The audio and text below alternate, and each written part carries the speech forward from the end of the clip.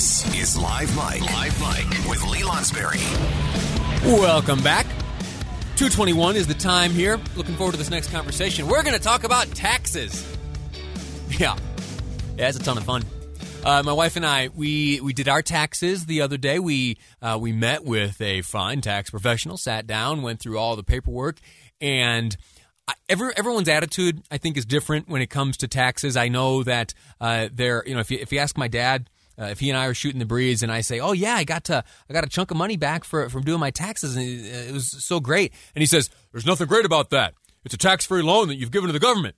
I get it, and so I know that the goal of many is to, over the course of the year, pay periodically the appropriate breakdown for the year's worth of taxes that you're going to owe. And so when it comes time to settle up with Uncle Sam, you don't owe each other anything. I've been impressed this year as I've talked to some folks who have done their taxes thus far. There are some folks who have gotten pretty near close to zero. That's pretty good. Meaning you paid just the right pace throughout the year to get yourself square with Uncle Sam. Not everyone, though. I'm not going to reveal any of my own numbers, but I'll tell you I got some back, and I'm one of those who, next year I'm going to try to get as close to zero as possible. Wonderful to happen upon a chunk of money. I wasn't expecting the number that the tax preparer told me, and so I'm not going to complain. But especially in the year of GameStop, you think about what could have been. Anyway, this year is a bit different than other years. Axios, the publication, claims that this will be one of the most complex tax seasons ever. And that was only, complicated further the other day when we learned that the deadline will be now kicked down the road a bit. And so, with the extended deadline, that's got to be a good thing. Some of the complications, though, opportunity for, good opportunity and also opportunity for pitfalls. And so I've welcomed back to the program Shane Stewart, certified financial planner with DMBA, good friend of this program. Shane, welcome to the program. How are you? Thanks. Doing well, thanks. Let me ask you this. This question just occurred to me. When does the financial planner get their taxes done? As soon as possible. Unless I have to write the check and then I do the taxes and then write the check at the last minute. Right. Why is that? Is that just a personal preference, or is there wisdom and prudence there?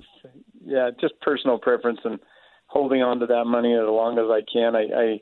I tend to agree with your dad when he says, make that as even as possible. That's difficult to do, however. It's difficult to get it right on the button. But, what you mentioned, that it made me remember that the IRS actually has a really great W-4 calculator out there now where you can get more exact how much you should be withholding. And it's a lot more user-friendly than it used to be. That's probably something that we should all be looking at once a year. Maybe even around tax time. It won't help for last year's taxes, but it will help this coming year's taxes to withhold correctly for the amount you need. And that withholding, that's an interaction you have typically with your employer where you fill out a certain form, you give it to them, and they divert that money over to the federal government to make sure that you're on pace to, either make sure that you've paid your taxes plus a little bit, or if you're like me next year, trying to hit that zero mark. Exactly, and that's what that does. This calculator on the IRS.gov website will help you. It'll ask you some questions, help you estimate what to tell your employer to get those withholdings out of your check about right. Axios, as you heard me mention, claims that this year is one of the most complex tax seasons ever. Do you agree with them? I do. There is a lot going on. One of the major things is the economic impact payments, or so-called stimulus checks. As you go to file, you're receiving the method that you're receiving those. If you're receiving those economic impact payments or stimulus checks, if you had direct deposit when you filed last, that's how it will come. If you didn't, it will come in a different form. And some people haven't even received them yet. So, for example, I just worked with someone who had not received their second stimulus check. They were due that. But as they filed their taxes, there was a place for them to claim that second stimulus check and get it back basically in the refund. You can't do that with the third one yet. It's only for the second or first one if you didn't receive them. But the danger for that person is now they have to watch their account and their mail to make sure they don't double count that, meaning they actually receive it and then have a double counting of that. So, yeah, there are going to be some complex things even just with the stimulus checks. Just to clarify and to hear you say again, you answered something which was a question of mine. There have been now 3 of these impact payments signed into law. 2 of them were issued in large part last year in 2020. The third is right now in the midst of being sent out. The 2020, the third round of payments, those will end up applying to next tax season when you're working on your 2021 taxes. Is that correct? Correct. So if you have already filed your 2020 taxes, the income that they're basing your stimulus on will be off of that 2020 taxes, and also the method that you took a refund or established for your refund will be the same method they send the stimulus check. If you haven't filed yet, it will be based on that 2019 filing, both on income for qualification and on the method that they send you that stimulus check. Right. I have been asked a few times about qualifying for the stimulus check based on your 2019 income, and then that income dramatically changing, and then changing the amount that, according to the government calculations, how much you were owed. What if you're in a circumstance where you were owed some based on your 2019 numbers, and then 2020 you are well outside of what qualified for you? You don't have to pay that money back. But if the inverse is true, you can expect to get a few extra dollars this tax season? That's correct. Yeah, you can in that scenario you could hold off on filing the new year so that you do qualify for the stimulus this year.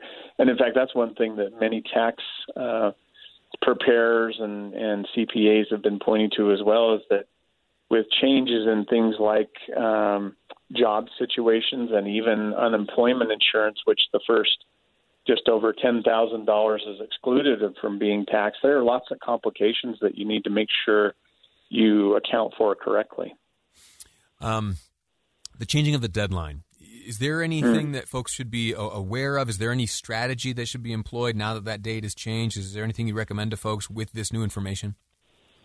I would say unless there's a compelling reason, like you mentioned, that you're waiting to receive a stimulus check or something like that, I would file as soon as possible anyway, right, and not wait till the deadline. But no, it would basically just be as if you would treat it like we have in the past for April 15th, where that's the deadline. But really, why wait till the end there, especially if you're due a refund or could claim a missing stimulus, one of those 2 stimulus checks you did not receive. You could claim that on the refund of the current taxes. Why not file and get that going? Sure. The other reason I would say that they're way behind, meaning the IRS is well behind where they need to be on processing taxes and giving refunds, because they've been dealing with the stimulus checks as well. Understood. Listen, Shane Stewart, thank you so much for your insight and your time. Because you're going to be waiting. Okay. Yeah. I think we lost you there for a second. We have you back. Let me just thank you for your time. Shane Stewart, again, certified financial planner with DMBA, offering some great insight and advice here as we look at what Axios is calling one of the most complex tax seasons in recent history. Shane, thanks again for your time. Thanks, Lee. All righty.